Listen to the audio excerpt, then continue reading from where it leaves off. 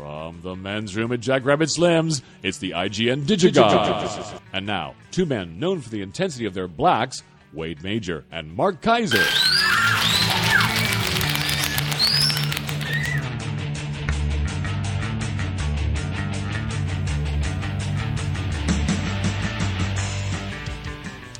And another fine intro from our longtime listener, John Hartzell. Yes, indeed. Thank you, John. Always fine intros. So, Mark, we had good times at our awards dinner, didn't we? We did. You sat next to Jackie Weaver. I did. And you sat next to? My mother? And? Oh, the production designer for Inception. Of course. Who was very nice. He was there with his wife. And that guy's going to get nominated for an Academy Award. Great story that he had about how he got the job. He actually told me, when I walked up, it's funny, I walked up to him, the production designer for Inception, and I said, congratulations, we're sitting at the same table, introducing my mother, and I said, look, people assume that when you have a lot of money, then production design must be easy, because you can just buy whatever you want. We have all the money in the world, and that's not really the case. No. I mean, you still have to be creative, and everybody has a budget. And you still have to be clever, and you still have to service the movie. It doesn't matter how much money you have. Yeah. And he really appreciated that, and then he told me the story that he wound up telling on stage. Which is that he was not the first choice, that Nolan's regular guy was otherwise preoccupied, and that he went in, he was one of a number of guys, of highly touted guys, and he was the kind of the unknown, and he went in without he didn't bring his portfolio. He didn't bring any artwork. He just said, well, you seem to me the kind of director that knows what he wants and doesn't want me telling you what he wants. And he got hired based on that. He got hired based on that, and then right after he got hired, Nolan said, now that I've hired you, can you give me a portfolio, please? But that's a pretty gutsy thing to do. It is. And look, the movie, I think the movie is one of the best of the year. I liked it a lot. You liked it more than I did, but certainly the production design is the jewel in that crown. Oh, yeah, definitely. Well, we got tons of stuff to talk about this week. Movies and DVDs and TV and all kinds of junk. But we're going to start off real quickly because we only have one foreign language title this week. Mark, this movie got a lot of love in the emails before our voting. And it is out on DVD this week. It is a Greek film that kind of got some attention. Well, it won the Certain Regard section at the Cannes Film Festival, a Greek film by the name of Dogtooth, by a filmmaker named Yorgos Lanthimos. I'm not even going to try to describe this thing. Would you care to tell the kind folks out there what the hell Dogtooth is all about? I like this movie. This is a bizarre, folks. If you like bizarre movies, if you like movies that are not like other movies, you need to see this movie. How can I explain this? In Dogtooth, there is, this is the simplest way I can say it. In Dogtooth, there's a husband and wife, and they live in a secluded home with their children. And the thing is that for their entire lives, their children have never left the house. And their parents have taught them whatever they wanted to. Because the kids have no other input from the outside other than what their mother and father says. They have spent their whole lives being taught the most crazy, wild, wackiest things like, cats, house cats are the most dangerous, ferocious animals in the world. If you go outside beyond the walls of the house, you will be attacked and killed. And so literally the kids in this house have never left the house because their parents have propagandized them with all these wild things that are going to happen if they leave. Well, you are making this sound like a movie I want to see because you're making it sound better than I actually thought it was. And the thing is that it's not funny. It's not played for comedy. No. It's played for surreality, if I may coin a phrase. Right. And Dogtooth is just it's funny because it's just so bizarre and not played for straight laughs. And it's just a really cool film. It's just very enigmatic and bizarre and indescribable. I'm telling you, man, you got to rent Dogtooth. It's just some crazy stuff. Well, I will leave it there because it is the most twisted episode of The Twilight Zone you will ever see. That's a good way of putting it. Not my favorite film, but you know what? I totally accept that there are people out there that are going to really. It was crazy. You and Bob Kohler. Well, actually, I'm surprised Bob liked it because it wasn't 4.5 hours long. Also this week, terrific release from Vanguard. Once again, conflict of interest here for us because we did a commentary for this, The Bird Can't Fly with Barbara Hershey, which is a really intriguing film about a woman who returns to she's a chef, and she returns to the South African town that she's from after her daughter dies, and she discovers that she has a grandchild that she never knew about.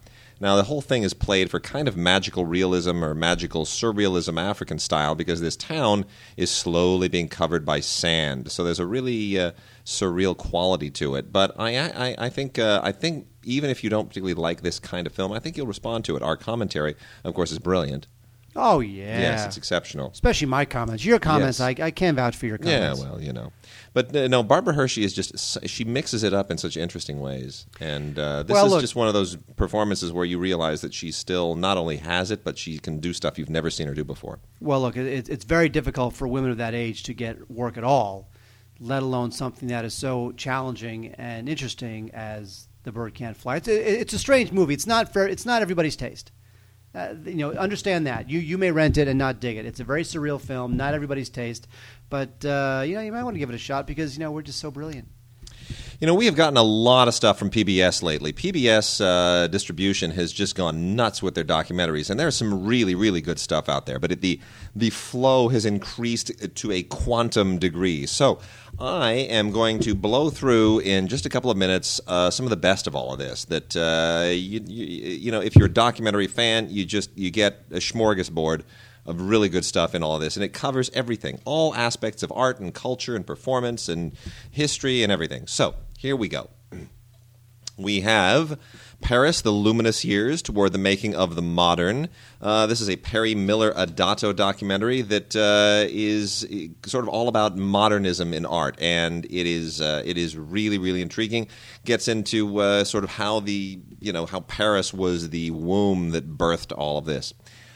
Then we've got Make No Little Plans, Daniel Burnham and the American City. Now, this is, if you've never heard of architect Daniel Hudson Burnham, you should have, because he's kind of the father of modern urban planning in many respects. And, there would be no skyscrapers without him. There would be many of the things that we associate with the modern city, in America at least, just wouldn't be there. So that's worth a look. And then William Kentridge, Anything is Possible. Again, a lot of you probably have never heard of William Kentridge. We spoke a little bit about South Africa with the Barbara Hershey film, That Bird Can't Fly. William Kentridge is an artist from South Africa who does kind of multimedia, rather extraordinary multimedia things that combine performance and film and just conventional art, and really quite interesting because so much of him is political. Everything, anything to do with South Africa is political. So it's interesting how that impacts his art. Trapped in an Elevator was a particularly gripping installment of Nova. It will take you up and down the entire technical world of elevators. That was not a very clever way of putting that. I tried to make a little... Wade's a little under the weather this week. I'm a little under the weather, so if you can hear it in my voice. So brain's not working quite like I would hope it might. Anyway, this is all about elevators all over the world, and you've never wanted to know so much about elevators, but it's really fascinating.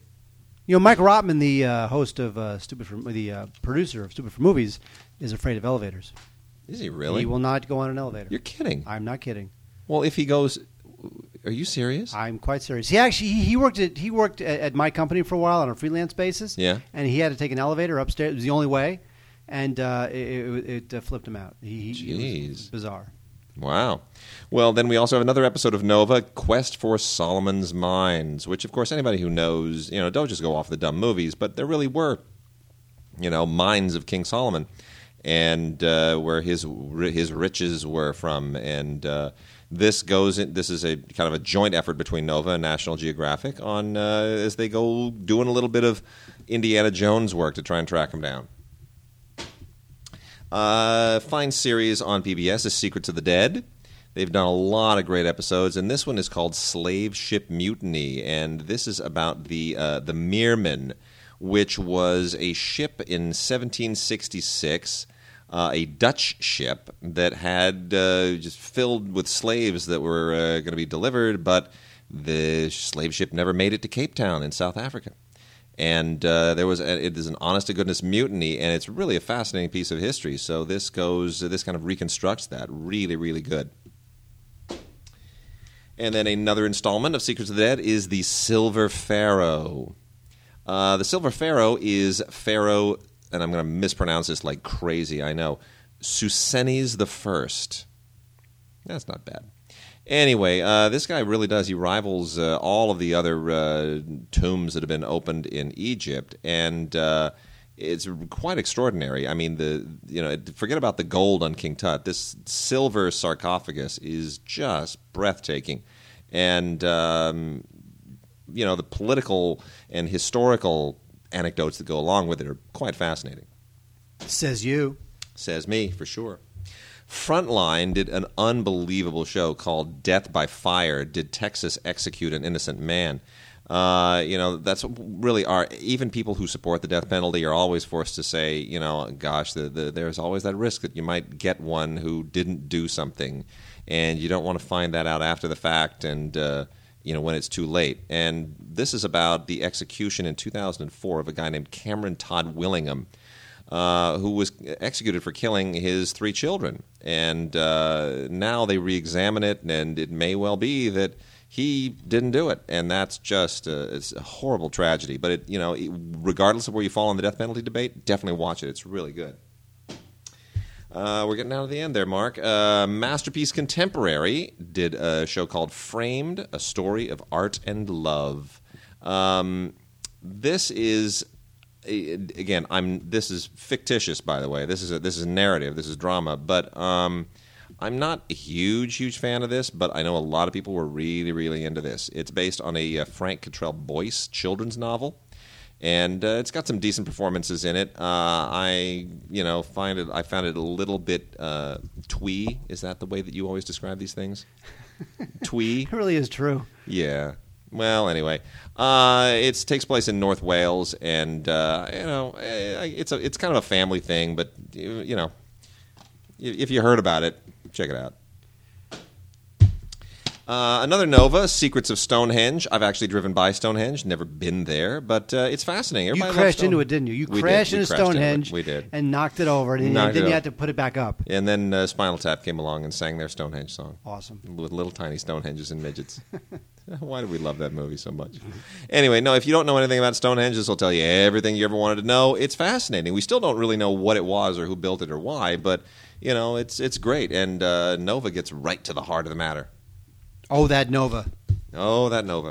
Episode of Nature Echo, An Elephant to Remember. Anything involving elephants, always fun. Echo was actually this quite a famous elephant. She died in 2009, but she had this unbelievable life. I mean, really, she's like the Katharine Hepburn of elephants. And so you get to sort of revisit what made this elephant so unique and so extraordinary and so world famous. And wow, what a life. Elephants live a long time, They do. So does this segment of the show. This segment of the show lives a long time, too. I'm going as fast as I can. Fixing the future, creating local jobs and building prosperity. Obviously, at this time, we need to know about how to get jobs back into this economy. And it's not the best way of, this isn't the most comprehensive look at it. This guy, David Brancaccio, is sort of takes you on a tour of how we can possibly do this and talks to economists and job creators and middle class and lower class. It's tonic for our times. That's beautiful, Wade.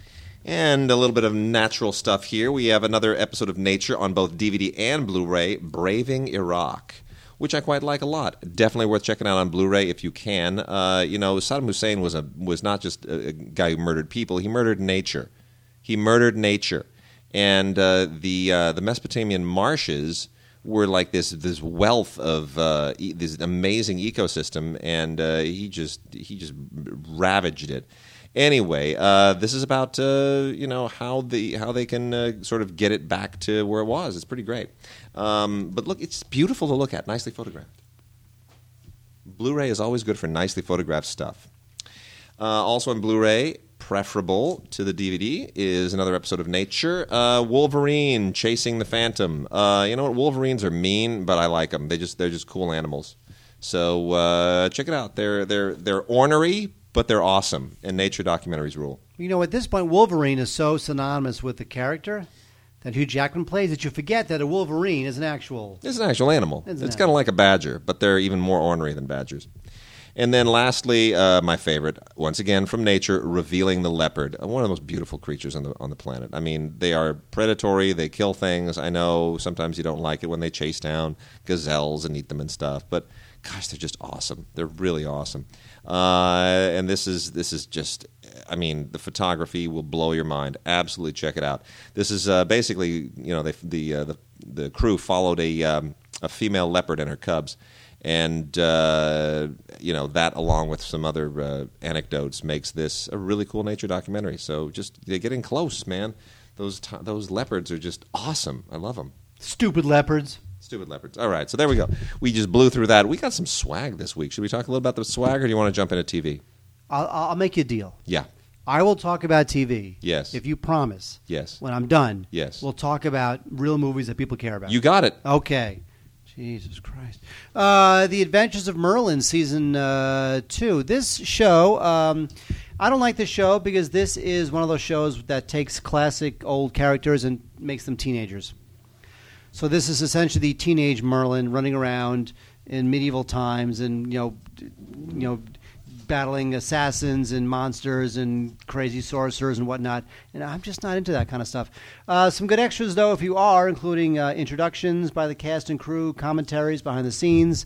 So if you're into Merlin Season 2, you should definitely get the DVD. Also, people don't remember that in the early 90s, the Family Channel did a Zorro show. And there were like 88 episodes of this thing. And on... I vaguely remembered it. Until the DVD set came in, and then it all came back to me. Well, now we have the full series, 88 episodes on 15 DVDs, Zorro, the complete series. This, again, is the 1990s era Family Channel series. The show is pretty stupid. There was an episode of this show where Santa Claus shows up. Now, this is Zorro. No kidding. Santa Claus. Okay. Zorro. Okay. Santa Claus. All right. Not happening. So there was some really cheesy stuff in this show, but some of the swashbuckling was some of the buckling was very well swashed. Let me just say. So that's a big old set, 15 DVDs there. Also from BBC, Doctor Who. Everyone knows what I think of Doctor Who, which is it's been on for 75 years. This thing like predates the dinosaur. These Doctor Who shows. We have they're awesome. Well, the Tom Baker ones are awesome. Well, there's some Tom Baker here. You know, Tom Baker was from 74 to 81. Yep. And there is a thing called Doctor Who Meglos. That's the Tom Baker stuff. That's a pretty good adventure, actually. Sylvester McCoy is from 87 to 99. So we have from him Silver Nemesis. And Patrick Troughton was from 66 to 69. Jeez. He was kind of a weird-looking, ugly guy. All those early ones were weird-looking, ugly guys. They really were. Yeah. They weren't very heroic. John Pertwee was one of those. But his son, Sean Pertwee, he's part of that whole crew of young British Turk actory people. Of young Pertweeans? Yeah. Sean Pertwee. He's actually really good, actually. Back in the States, The Temptations is this has been out before, by the way. This is I love this. This is one of the best all-time TV movies. I don't know. I usually think TV movies and miniseries are crap, but this one really, really just rocked. Well, this is Alan Arkush directed this, and this is good stuff. It's all told through the eyes of the founding member, Otis Williams, and this is an Emmy Award-winning miniseries. It's really good. It's all about Smokey Robinson. You know, you get some of the old classic characters there, and all the acting is very good. The drama of how the Temptations came together and then fell apart, really, really well executed. It's just a terrifically well written movie. The sixth season of Matlock. Look at this completely airbrushed Photoshop photo of Andy Griffith as Matlock playing the banjo. I know. I don't know I don't know how is that supposed to sell off the shelf? Is anyone going to walk up and go, "Look, it's the season where Matlock plays the banjo"? I mean, what? Come on, old people, just get with the program. You know, why is it that old people love seeing shows with other old people? Who cares? I don't know. Why don't you see a show that entertains you? Yeah. Like this is the worst show in the world, but people watched it because I know. it stars an old person. It's bizarre. Who gives an F? I don't know. Jesus Christ. Wait, the whole thing's pissing me off. I know. Also from the BBC, Wait, you didn't talk about this. This is BBC crap you didn't talk about. I know. Waking the Dead. I'm letting you do it this week. This is Series 5. Now, because this is British television, this is only 6 episodes from the 5th series. This is it's a pretty good drama. All this BBC drama stuff is actually pretty good. It's about a cold case team, and they resurrect long dead cases and try to find the perpetrators. And it's not bad. Not bad. There's only 6 episodes, as we say, but it is all of Season 5. On Blu-ray, we have Justified. With between Deadwood and now Justified, there's always a little bit of Western stuff going on the old cable. And I like Westerns. Although I love Deadwood, I'm a little less enthralled with Justified. It's so-so. I want to give it some time, to be fair to it. It may kind of become something.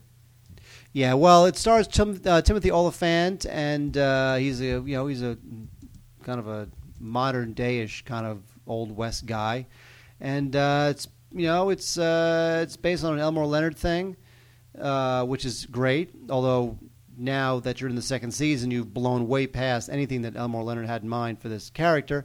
But the guy, he's a Western kind of lawn man. He's in Harlan County, Kentucky. And, there's some good stuff. It's almost like he's almost like an old-style cowboy, an old-style Wyatt Earp type sheriff in Kentucky. So it really kind of blends those sensibilities pretty well. People dug it. Another old-style cowboy is Webster. Oh, yes, he is. The Webster. Now, Webster, played by Emmanuel... Emmanuel... fat, too. You've seen him lately, haven't you? That's terrible. He's fat. He's a little Webster. How do you pack fat on that little body? Oh, what happens to all of us.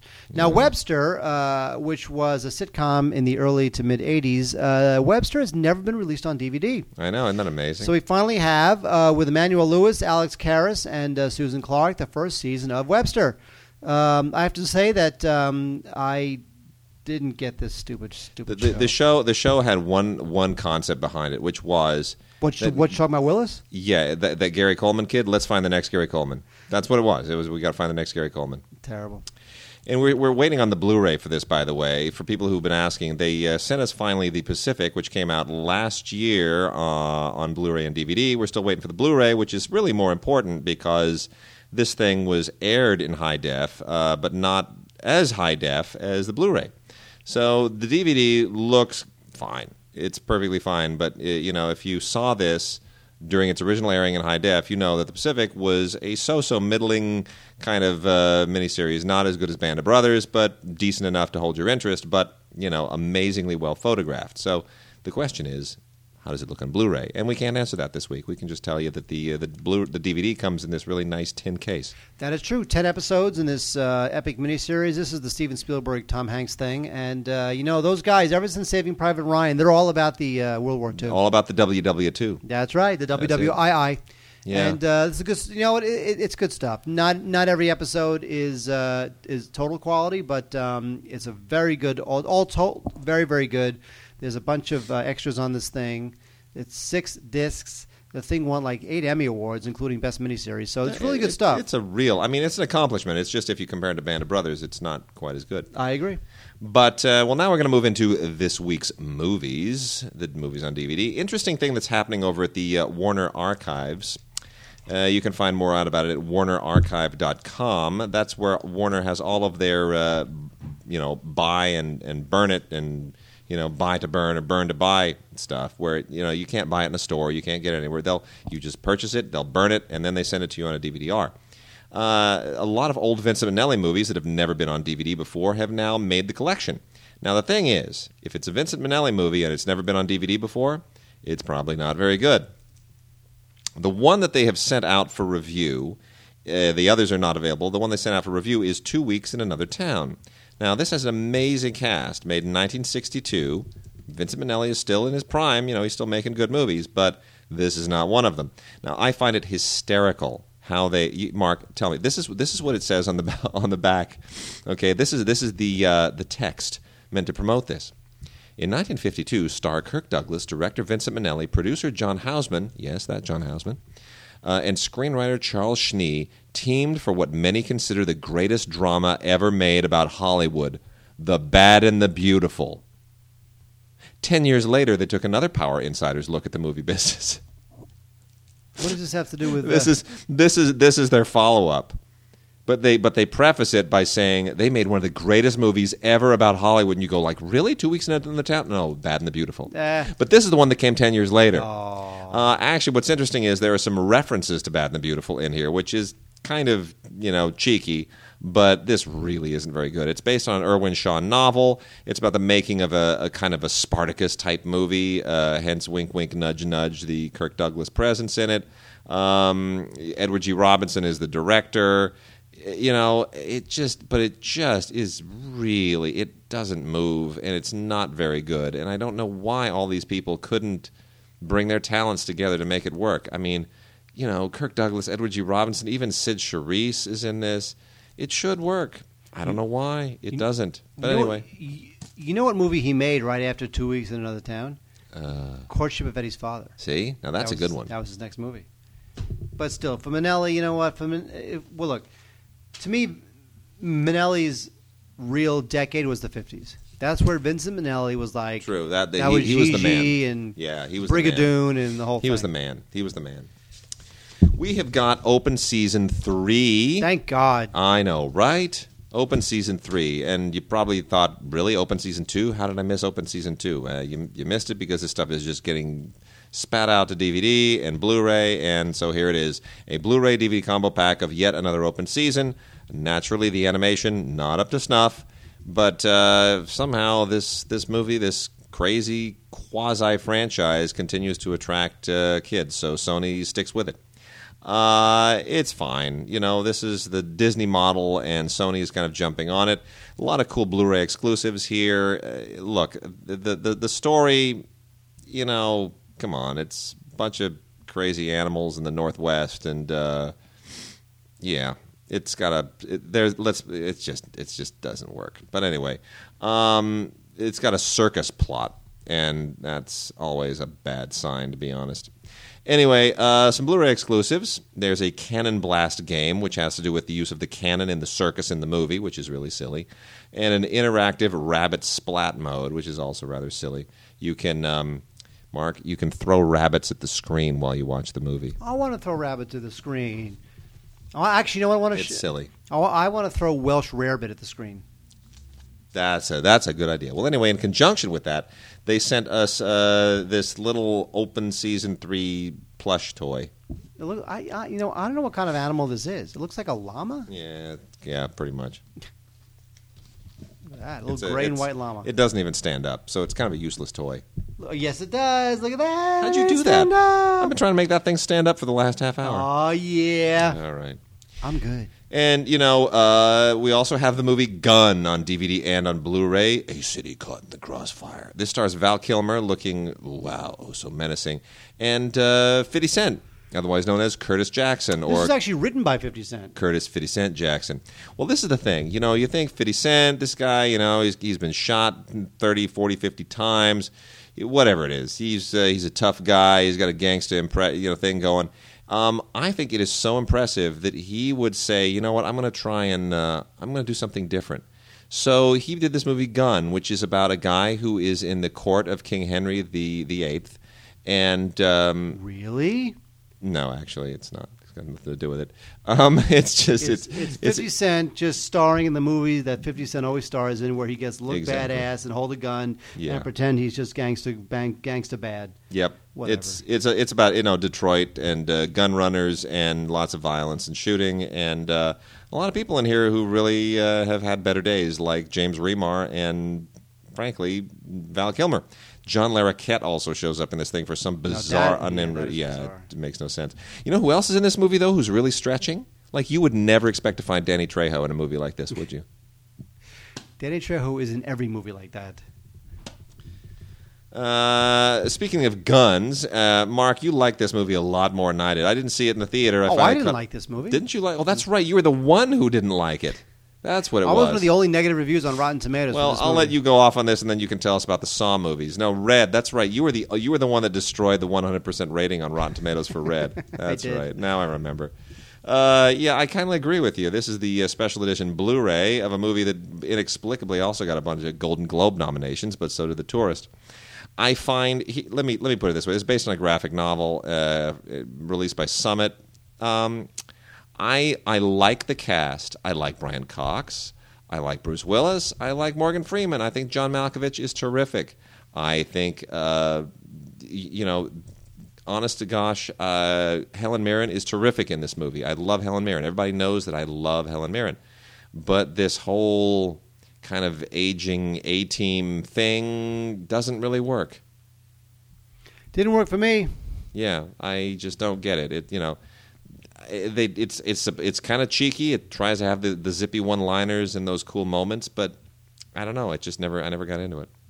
The problem with the movie, and there's lots of problems with the movie, is that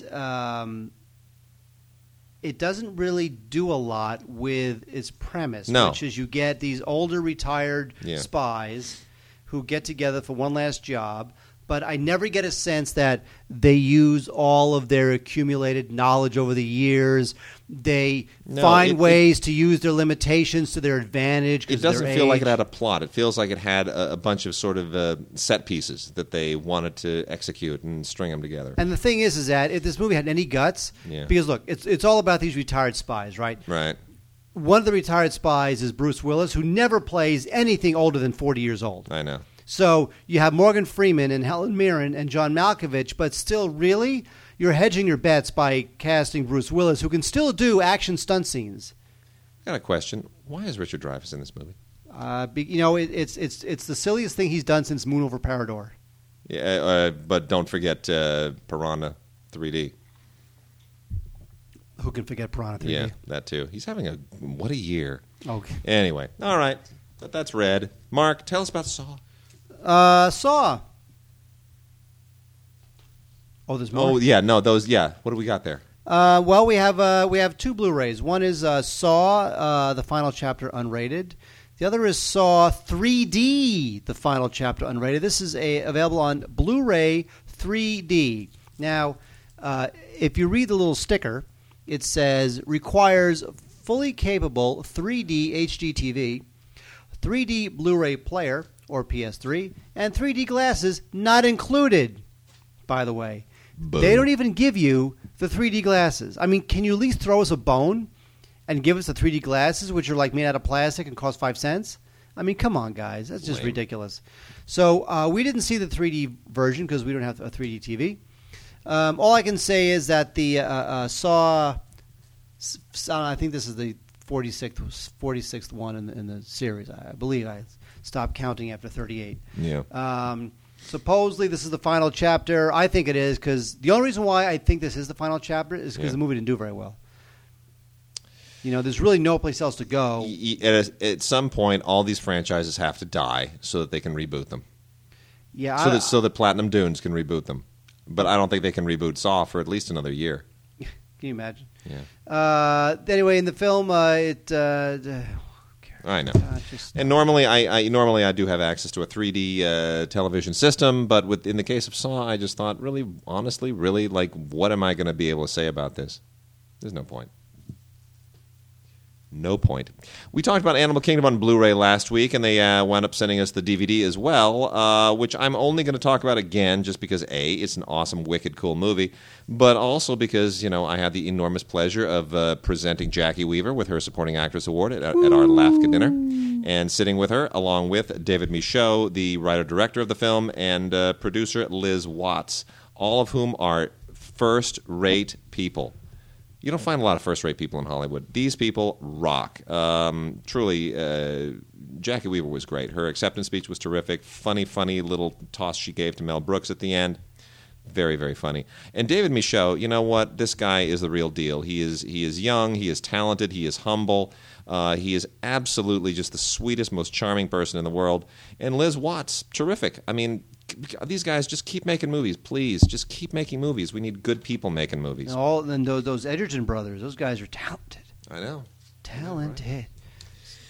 And, in anticipation of Black History Month, a very interesting thing happened. They announced over at Warner Home Video that they were going to release 2 classic films from their library to Blu-ray for Black History Month.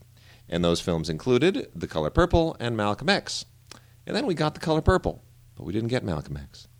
And so as I am soaking in the riches of a schmaltzy and overdone, but nonetheless very engaging film, the Steven Spielberg film that was nominated for, 12 Oscars and wound up winning none of them. Really, The Color Purple has just a beautiful score overseen by Quincy Jones, and it sounds surprisingly like what it would sound like if John Williams had written it. It's like a ton of people wrote that score. But anyway, here's the thing. Why didn't we get Malcolm X? So I inquired. Turns out Malcolm X, just on the verge of going to Blu-ray, was pulled. Ooh, sounds like a music issue. Yep, music rights. Isn't that wild? I'm trying to think what music was Why- in that but film. Just why all that period stuff? I don't know. But I mean, really, the fact that it got right to the edge where clearly they pressed them. They pressed however many copies of that thing, and we got the press releases, and those things are coming off the factory line, and suddenly, bam, somebody hits them with a lawsuit. Why would they not figure that out before they... I don't know.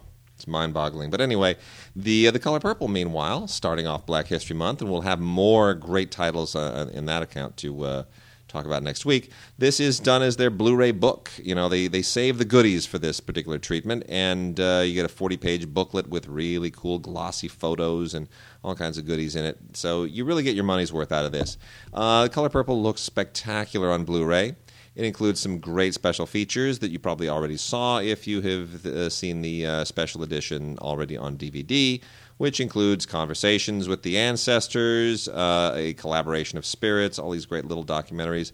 The Color Purple, the musical, which, of course, is kind of a bone to Oprah Winfrey, who produced that thing actually the last time I was in Manhattan about, what was it, 5-6 years ago? 6 years ago, 7 years ago. It was just getting ready to launch. So anyway, it really looks good. Beautiful, beautiful effort on Blu-ray. Good job, people at Warner. You know it, Wade. Mark? Yes, on What Blu-ray. what up with that guy? On Nowhere Boy. On Blu-ray and DVD, we have Nowhere Boy. This is the story of John Lennon, and specifically John Lennon's childhood. Now, a lot of people know about John Lennon's Beatle years and Yoko Ono and whatnot, but not many people realize the very interesting childhood that John Lennon had. This is it's amazing they haven't made a movie out of this story before, because it's a great story. Somehow I wish they didn't make this movie out of the story. I liked the movie. I didn't love the movie, but I thought it was competently made, and I thought the acting, especially by Kristen Scott Thomas and the other actress who plays her sister, I thought they were great. I thought they made the movie. Yeah, but you know what? If the kid in this movie was not John Lennon, would you care? No. There's something about You're it right. where you just feel like, meh, I guess. Yeah.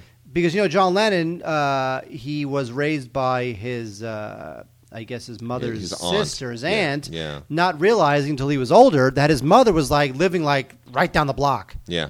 So he winds up striking up a new relationship with his mother.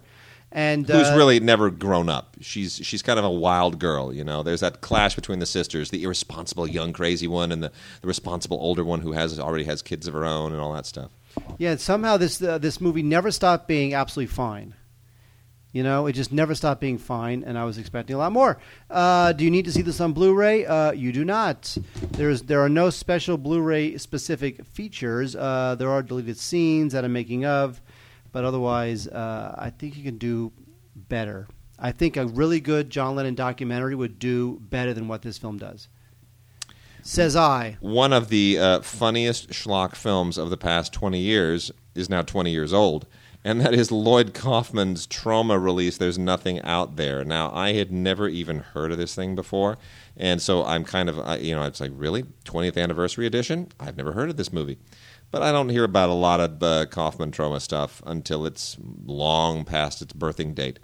The film was directed and written by a guy named Rolf Kanefsky. And is he talented? No, not really. But you don't have to be when you make movies for Troma. This is kind of a spoof of all of those horror movies where people go away into the woods and then horrible things happen. It just really just riffs on that entire concept in a rather schlocky and often amusing way. Again, not good, but definitely worth checking out if you want to just enjoy the campiness of it all. And, I think it's actually funnier than a lot of those horror spoofs. The what are they called now? The scary movies. Yeah, the scary movies. Yeah, not as funny. This is funnier. I don't find those scary movie spoofs funny at all. I don't either, to be honest. I feel like there's no cleverness to it. No, you're right. It's just gags. On Blu-ray, Dead Space Aftermath. This is some pretty decent animation, I gotta say. So much of the stuff that winds up, the animated stuff that winds up on Blu-ray is, it looks either overly CGI'd or not sufficiently drawn if it's not CGI. But this is a collaboration between Anchor Bay and Manga, who does a lot of anime stuff, and it's a pretty decent kind of anime fusion. It has anime roots because there were some anime veterans involved in it, but it is nonetheless an American production. And, you know what, Film Roman oversaw it, and I think it's definitely worth checking out. The animation is better than the story by far, but definitely check it out. It takes place in 2509, way in the future. And the ship, I kind of enjoy this, the ship name here is USG O'Bannon. You get that? Like Dan O'Bannon? As in Dan O'Bannon. See, a little nod to Alien there, which is kind of cool. And alien-like. Oh, and the planet, well, I won't give. There's some the fun stuff here. I won't give it away. A lot of cool little referential things here, both to American and Japanese stuff. But anyway, it has kind of an alien-esque plot to it. So yeah, not bad. Animation's really, really good. And then not so well animated is Dinner for Schmucks. Yeah, I was not a fan of this. Yeah, Dinner for Schmucks, of course it's not animated, but the people in it aren't very well animated. This is a sad misfire for everybody involved. Steve Carell, Paul Rudd, and director Jay Roach. All of them have done better work. This is a remake of the French film The Dinner Game by Francis Feber, which is much funnier, and which actually, by the way, never gets to the dinner. There's no dinner in Dinner. I know. In the con game or the dinner game. The dinner game, yeah. But here you get to the dinner and it just goes completely off the wall. This thing sails right off the rails. It's silly, it's goofy, it's absurd, and way over the top. And I found it totally unfunny. And of course, the idea is, there's a guy who wants to get a promotion, and he finds out his boss is a sadist who has this weird dinner where everybody's supposed to bring an idiot, an unsuspecting idiot, to talk about their weird occupation, and he has to go find an idiot to bring, and that idiot winds up being Steve Carell, who uses these weird dead stuffed mice to make these weird little dioramas. It just doesn't work. It's unfortunate. Anyway, it's on Blu-ray and DVD. We got it on Blu-ray. No reason whatsoever to watch this movie in any format at all. Not many special features, just kind of, outtake reel, deleted scenes, and some featurette-y stuff. All of it culled from the EPK. Not worth it. Dud. Not worth it at all. Go rent the original. Absolutely. Good stuff. Less good stuff is Secretariat. This is the Disney film with Diane Lane and John Malkovich. Disney does a lot of these kind of formulaic sports films, and some of them I like. I thought Miracle was good. I liked Miracle with Kurt Russell. This one, which was directed by Randall Wallace, who wrote Braveheart. Seabiscuit, it is not, you're saying? I love Seabiscuit. I do not necessarily love this. Here we have Diane Lane, plays Penny Chenery, who inherits this enormous stable from her father, and in this stable is this horse, and the horse, of course, becomes the last Triple Crown winner. What I didn't like about it is that it felt a little trapped in amber. It just felt a little too formulaic. It even had the classic hoary magical Negro cliche where like they have the like the magical Negro cliche where like yeah. the black the black trainer walks out onto the racetrack and screams at the top of his lungs, and something like never happened in real life, but it's just, he just, Lord, the horse is going to win, that kind of stuff. This is just so terrible. It's so cliched. It's almost insulting. Diane Lane is fine in a performance of total plastic. I just didn't like this movie. I saw it in a screening in West LA with Randall Wallace in attendance, and afterwards there was food. There you go. So I was happy. Yeah. Now, here's the thing with the movie. It is very well shot, so the Blu-ray, I think, does give you something. So if you have a choice between Blu-ray and regular DVD, I would go for the Blu-ray, although this is a 2-disc combo pack, so you get both in this Disney release of Secretariat, which is kind of a mediocre sports movie. Well, I kind of enjoyed it, but I agree with everything you said, and I have no disagreement. We got another interesting title here from the Warner Archive Collection. This one is worth checking out. It's called Two-Faced Woman. Here's the thing that really troubles me about the Warner Archive Collection, which is that all the great Greta Garbo stuff is in the Warner Archive Collection. They have not put it out on regular commercial buy-it-off-the-shelf DVD, which is a little annoying because it would be nice to have some of that stuff more readily available because Greta Garbo is one of the great movie stars ever. And people aren't being exposed to her. They're sort of you have to go search it out, and that's too bad. Two-Faced Woman, not her best film, but certainly a very good film, and it was her last film, made in 1941. It reunited her with Melvyn Douglas for the first time since Ninotchka, and also reunites her with her Ninotchka director, George Cukor, who would, of course, go on to direct My Fair Lady and win a very deserved Academy Award for it. Now, Cukor, one of the great Hollywood directors of all time. Honestly, Garbo may possibly the greatest movie star of all time, just in terms of. I think if she had a longer career, it would have been for sure. Anyway, again, not the greatest film they've all made, but a very good film, a fun romantic comedy in which Garbo pretends to be her own twin to try and resurrect the interest of her guy, played by Melvyn Douglas. A lot of fun stuff here, and definitely worth checking out, even if you just rent it, even if you stream it or whatever. But I would get this one on DVD. What I really enjoy is that they have the original one-sheet packaging here on the artwork, and the tagline here, it just wouldn't mean the same today. Mark, read the tagline for the people.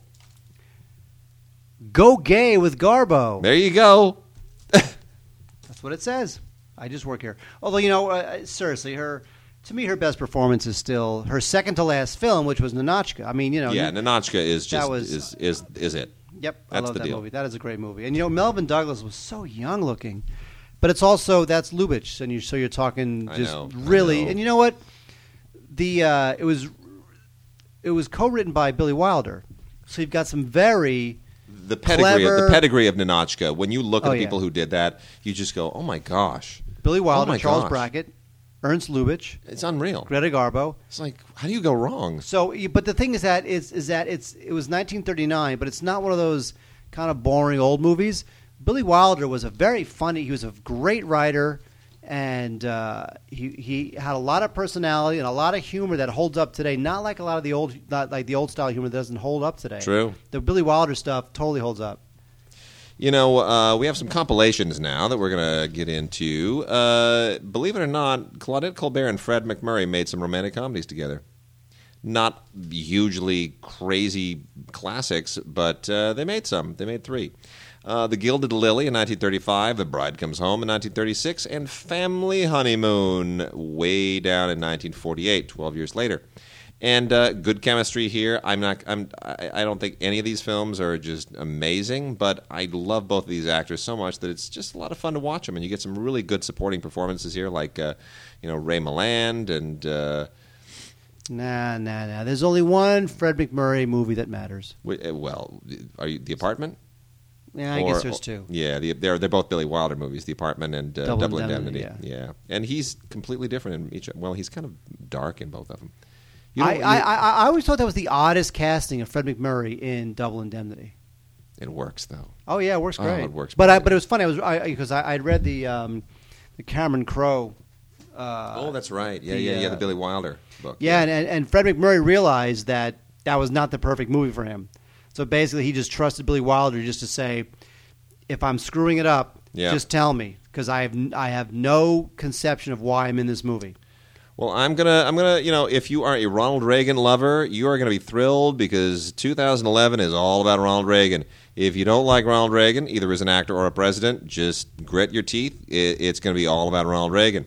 I'll tell you why. Because 2011 represents not only the year that would have been Ronald Reagan's 100th birthday, but also the 30th anniversary of him being elected president. So everybody's jumping on the Reagan bandwagon. And starting it off, we have this release from Warner Brothers called the Ronald Reagan Centennial Collection. And what they've done is they've gotten a bunch of old Reagan movies out of their library and thrown them all onto one box set. Some of them have been out before, some of them have not. You get 8 movies, including Bette Davis, excuse me, in Dark Victory, which you go, what? That's a Bette Davis movie. That's not a Ronald Reagan movie. Right, but Reagan's in it. Newton Rockne, All-American, definitely a Reagan movie. King's Row, ensemble film, Reagan's like third billing. Desperate Journey, he's kind of a co-star. And then you get This Is the Army, Hasty Heart, Storm Warning, and The Winning Team. Now, those last 4 are kind of filler here. The top 4, Dark Victory, Newt Rockne, All-American, King's Row, and Desperate Journey, those are the real movies. Desperate Journey is the one, it's actually a World War II film with Errol Flynn in it. And that's a pretty good movie that a lot of people may not have heard of. So, definitely check that out. But the others, whatever. They throw them in when there's nothing else going on. And then the better boxed set is the films of Rita Hayworth, which includes introductions by Martin Scorsese, Baz Luhrmann, and Patricia Clarkson. The movies here are CoverGirl, Tonight and Every Night, Gilda, Miss Sadie Thompson, and Salome. Now, Gilda is the to die for movie that everybody just points to when they want to say, you want to see how glorious Rita Hayworth was, forget about Marilyn, forget about all the rest of them, it's all about Rita. And I have to say, I am partial to Rita because Rita was one of my father's students. My father taught Rita Hayworth when she was a little girl. Her father was my father's dancing instructor at his school. My father had an acting school, and Eduardo Canceno, Rita Hayworth's father, was the dancing instructor. So little Rita Hayworth and my father were tight. So Rita Hayworth is a very popular name in my household. But that being said, that conflict of interest being fully bared, I just think she is divine. And even in movies where she's not so good, like Salome, which is kind of nearing the end of her hotness, awesome. Still, she's great. She just lights it up. So check it out. Gilda, obviously, you can get separately, and CoverGirl is not bad either. But it's a good set. So the films of Rita Hayworth, the collector's choice from the people at Sony. From the good people at Sony. The good people at Sony. Mark, what else we got? Well, we have something that seems lame, but it's actually really cool. This is the Ultimate Gulliver Collection, 2 full-length animated features. And the reason why... This was supposed to piggyback on the Jack Black movie. Boy, that thing just was dead on arrival. Jeez, that just died. Dead on arrival. The first feature-length animated film was, of course, Snow White. And the second was Gulliver's Travels. That is true. Yeah. The second was Gulliver's By Travels. the Fleischers. That's right. And that is what this DVD contains. And I remember that Gulliver's Travels when I was a kid watching it, and it's very good. Oh, it's awesome. But it nearly bankrupted them. The Fleischers. In fact, it may have. Sure, Max and Dave, sure. Yeah. Now, Max and Dave, of course, also did all the Popeye cartoons. And the Betty Boops. Yeah. So here we have Gulliver's Travels, which is a real serious piece of animation history. So that's great, and also something a little newer called Gulliver's Travels Beyond the Moon. That's kind of like whatever. It was actually anime produced in Japan, so it's a little bizarre. So you got that. You've got 7 Fleischer cartoons, which are vintage and great, and you've got Gulliver. You've got a Gulliver film. Get this. Now, Wade, you'll love this. Yeah. We got a Gulliver film from 1902 by special effects pioneer Georges Méliès. Oh, that's sweet. which is really great because That's sweet. Méliès was sort of the original movie magic guy, fantasist. yeah. He was the original special effects guy. That's pretty great. He was the guy who did Trip to the Moon in Yeah. 1903 or 1902, whatever it was. Yeah. And so this DVD looks lame on the surface, but it's actually really cool. Awesome. Sweet. Also moderately cool is the Bob Hope collection. This is a 5-movie set from the good people at Shout Factory, who we always like very much. The 5 films are The Lemon Drop Kid, Road to Bali, Road to Rio, My Favorite Brunette, and The 7 Little Foys. Now, not all of these movies are great, but unlike other multi-movie sets, none of these are terrible. These are all decent Yeah. Bob Hope films. Yeah, they're all good. I mean, There's not much of a stinker in the bunch here. The Seven Little Foys is kind of an odd one because it's a dramatic role. It's not a particularly comedic film in any sense, but he's really good in it. He stretches a little bit, and it's based on a true story. That's the interesting one to me. And you've got 2 road movies, which is great. Oh, any road movie's great. Come on, get some. Bing Crosby. Road to Bali is kind of a public domain title. It gets out there, 150 different times, but this transfer is really good. So get this for Road to Bali instead of the others. For the Bob Hope lover in your life. And if you're a Guy Madden lover, then you're going to want to get the quintessential Guy Madden. Now, this is from Zeitgeist, and all they've done here is they have taken, Guy Madden is a guy from Winnipeg, Canada, who makes very strange movies that make David Lynch films look normal. I like Guy Madden. I do too. He's a great guy. I mean, but his movies, the idea is he shoots them so that they look like they were shot in 1927 with really bad recording equipment, and then somebody rolled a Mack truck over the negative. It's intentional. But anyway, the 4 discs here, and the movies are Careful from 1992, Twilight of the Ice Nymphs from 1997, Archangel 1990. Dracula, Pages from a Virgin's Diary from 2003, which is really interesting. And then his 2004 film, Cowards Bend the Knee. They all have commentaries on them with Guy Madden and his associates, and there's a really cool hour-long documentary here narrated by Tom Waits, of all people, that's all about Madden's coming of age. I cannot imagine Tom Waits. Guy Madden came out of Winnipeg and he decided to make some weird movies. And then there was an old, sad man on the side of the road playing a banjo. Wow, Wade. I know, right? Impressive. You also get some short films and radio stuff. It's a nice collection. Now, all of these movies have been released previously by Zeitgeist, but they have put them all in a regular DVD keep case sized package that is beautiful. So it's space saving. And it's gorgeous. So if you don't have any of these movies yet, get this one. Says you. And wrapping things up, we're going to talk about a documentary, Client 9, The Rise and Fall of Elliot Spitzer, which I think is one of the great documentaries of last year because they get Spitzer to be... Alex Gibney is a hell of a documentarian. He did the Taxi to the Dark Side. Which won an Oscar. And here he gets... Spitzer to be very frank and on the record about everything, and he gets other people to be very frank and on the record, and it really is, I thought, gosh, didn't we see all this in the news just a few months ago or a year ago? Like, what more is he going to tell me? You know what, he tells you a lot.